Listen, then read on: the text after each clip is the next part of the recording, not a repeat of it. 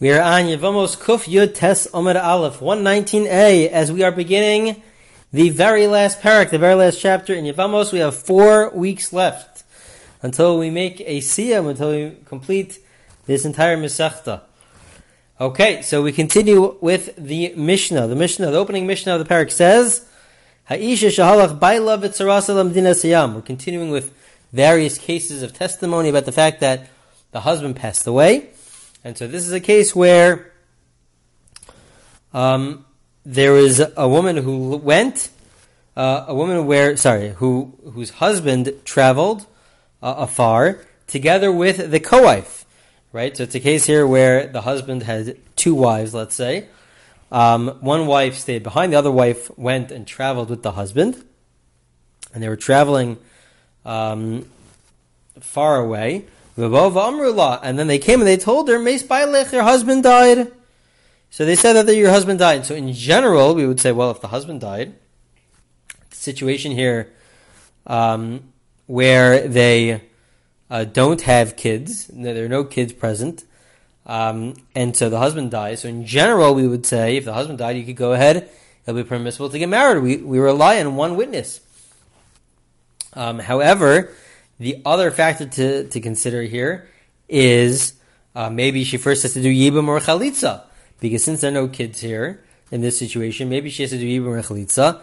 But what makes this complicated is that since he was traveling with his co-wife, well, if that co-wife had any child, whether it was a boy or a girl, if she had any child, if she became pregnant and had any child, so then there would be an exemption from Yibum or Chalitza. They already have a child. Not only would there be an exemption from Yibum or Chalitza, in fact, to do Yibum would be a severe prohibition.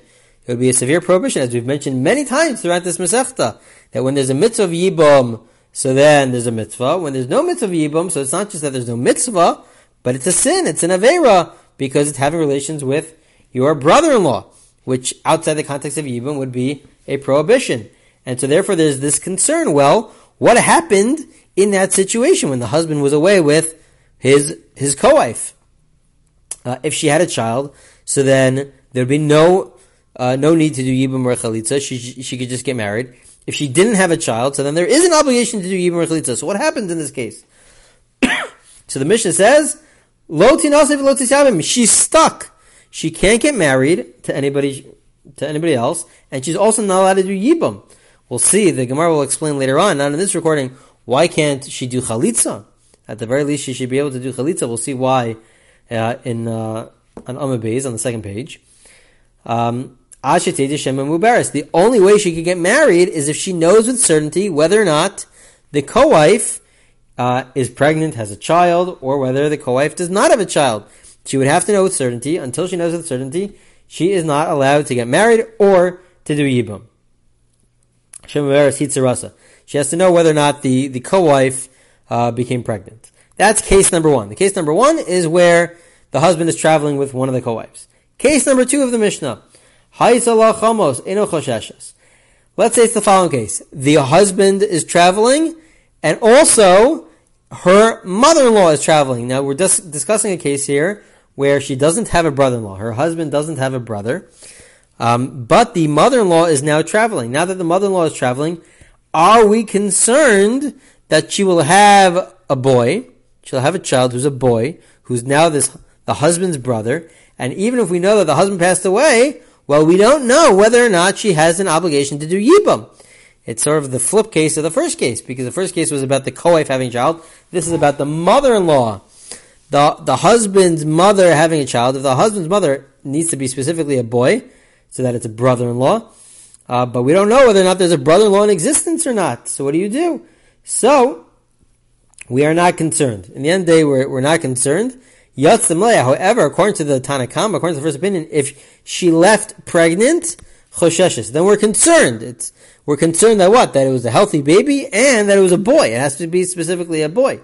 Rabbi Yeshua Omer, Eino chosheshes. Rabbi Yeshua says that no, we're still not concerned. Why? He says this is different than the first case. In this case, it has to be specifically a boy. This means that it's a minority. The chances of it being a healthy boy is a minority. Why? 50-50 chance whether it's a boy or a girl.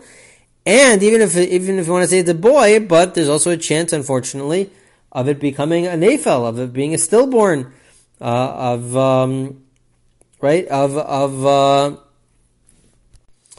miscarriage. So, because of that, Rabbi Yeshua says we have to follow the majority. The majority of the time, it's not a boy. It could be a small majority, but a majority of the time, it's not a boy, and so therefore we're not concerned. He says that's different than the first case. In the first case with the co-wife, it doesn't have to be a boy. It could be a boy or a girl. So in that case, the majority, as we'll see in the Gemara, it could be that there's a majority of the time that she will have a child. Okay, so those are the two cases of the Mishnah. Let's see the beginning of the Gemara. The Gemara says as follows: My heat sarasa. The Mishnah says that if we're told that the husband passed away, so then the co-wife who stayed behind cannot get married until she knows whether the co-wife who is traveling with the husband is pregnant. But the way the Mishnah phrases it is heat sarasa. She, the co-wife. Why does it add she, the co-wife? Let's just say the co-wife. So the Gemara says something important. Hakamash malan. We're only concerned for that co-wife, that co-wife is going to have a child.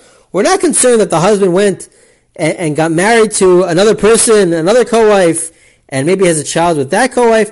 It's not gonna be a chashash, a concern for an endless number of possibilities.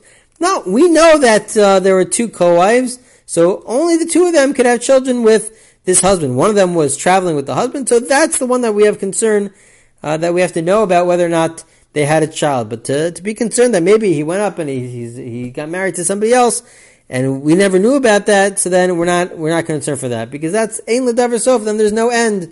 We'll have no idea who he married or who didn't marry. So we can only be concerned for the co-wife that we know that he was married to before they traveled. Okay, that's the point of the Gemara. Now says the Gemara, with regards to this case of the co-wife, the Mishnah says that when there are two co-wives, one of them is traveling with the husband. We're told that the husband passed away. The Mishnah says she can't get married and she can't do yibum. Why can't you get married and she can't do yibum? Because we're not sure whether or not the co-wife had a child or not. So the Gemara says, I don't understand. Bishlama yevume lo didilma mi abra v'kapaga beishis achda reisa. I understand that she can't do yibum. Why? Because what if the co-wife had a child? Then there's absolutely no obligation to do yibum for either one. It goes based on the husband.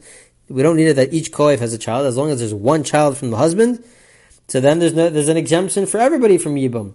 And so therefore, if she were to do yibum, it would be a very severe prohibition of marrying your brother-in-law in a time of a prohibition when there's no mitzvah. Fine, that I understand. Why can't she get married? Why can't we assume that the co-wife had a child? Why? Why should we assume that? We should go based on the statistical majority. Most women, they become pregnant and they have children. And it could be a boy or a girl. It doesn't make a difference. And most women have children, so we should assume that she had a child, and therefore, based on that assumption, we should say that the co-wife who stayed behind is allowed to then go ahead and get married to whomever she wants. We should go there's a concept of going based on the majority in the Torah. So we should go based on the statistical majority that the co-wife who's traveling with the husband is going to have a child. Okay, that's the question of the Gemara. So the Gemara answers as follows. Lema Rav Meir maybe this is the position of Rav Meir. Rav Meir has a unique position who says, the chayish l'miyuta. He is of the opinion that we are in fact concerned for the minority. He doesn't go based on the majority, even though the Torah says to go based on the majority. So we'll see that perhaps there are various limitations to what Rav Meir is saying here, that we go based on the minority. Maybe we'll see in the next recording that there are various cases where he says we're not concerned for the minority, but Rav Meir has a general position where he says that we are concerned, even though we should go based on the majority, we have to be concerned for the end result, which is the probability. It's a low probability of it happening, and so Rav Meir has this concern. Now, there's a big discussion: is this on a biblical level or is this on a rabbinic level? Maybe it's only on a rabbinic level, but Rav Meir has such a concern. So therefore, our Mishnah is following the position of Rav Meir, because even though it's true, the co-wife, statistically, there's a high likelihood or a majority, statistical majority that the co-wife will have a child. Rameir says we have to be concerned for the scenario where she doesn't have a child, and so therefore the co-wife who stayed back cannot get married. And then the Gemara says no. Maybe this is even according to the Rabbanan, even according to those who argue in Rameir. Why?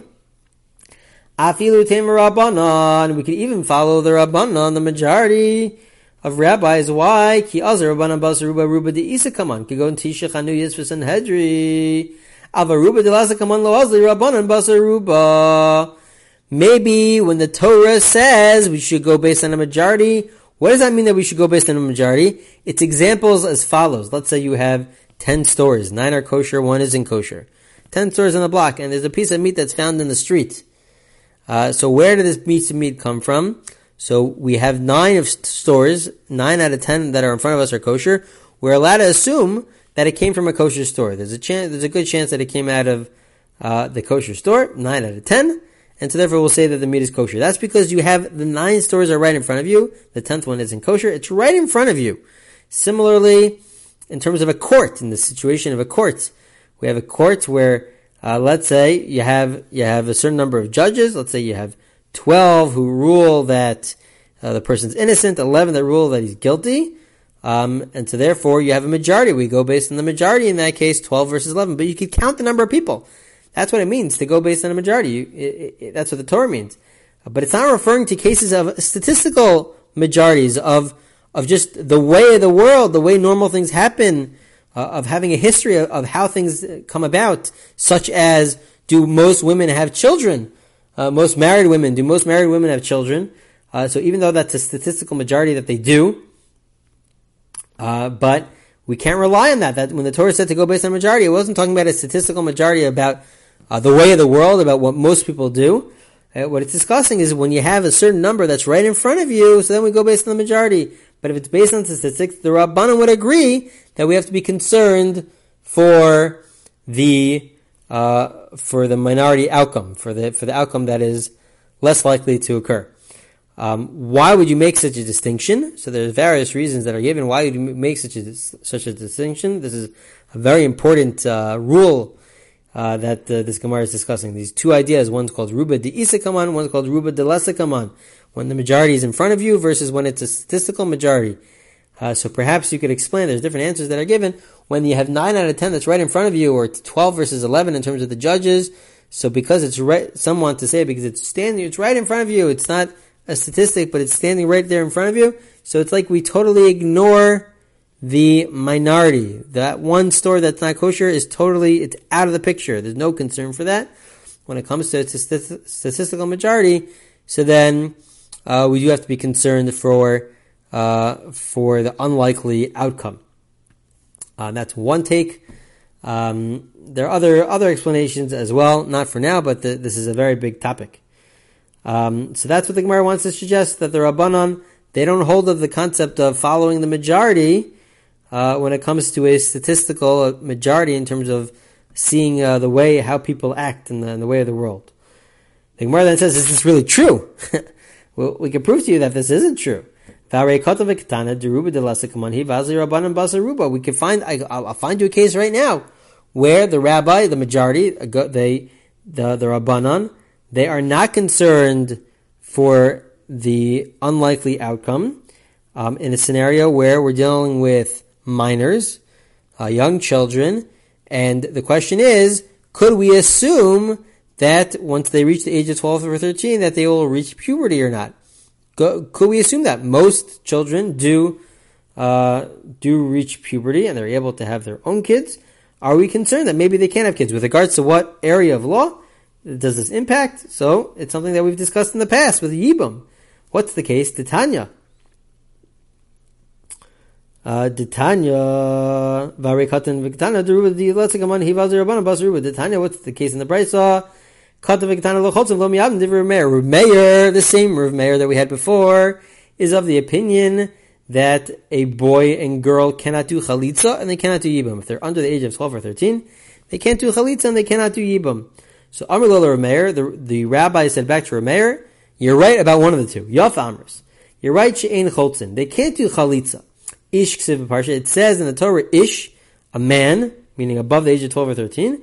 Umakshin and ishalish, and just like it applies to a man, also for a woman, if she's under the age of 12, it's also not going to apply. Okay. Elamatam ein miyavmin. So fine, we agree to you that there's no chalitza, but why can't you do yibum?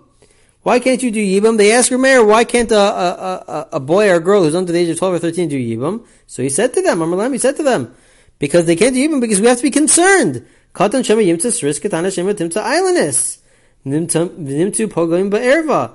Because when it comes to children, when they're under the age of 12 or 13, we have to be concerned that maybe the boy will become a sris, somebody who's not able to have children. The girl will also become somebody who's not able to have children. They're totally exempt from Yibum, and they're going ahead and they're doing Yibum, which, as we mentioned before, was a severe prohibition if it's outside the context of a mitzvah. They'll be totally exempt. The mitzvah of Yibum only applies if they're able to have children, if they're born in a way where they're able to have children. Because this is Rav Meir, this is the position of Rav Meir, who says that we have to be concerned for an unlikely scenario. And this is an unlikely scenario that they won't be able to have kids. Most children grow up and they are able to have children, their own children. What do the rabbis hold? V'rabbanan sabri zil basar ruba the ketanim v'rov ketanim lav srisin nenu zil basar rov ketanos v'rov ketanos lav islandis nenu. The majority of rabbis go against Rav Meir, and they say that we don't have to be concerned for the unlikely scenario. They're allowed to do yibum. They can't do chalitza, but these minors under the age of 12 or 13 they could do yibum. Why?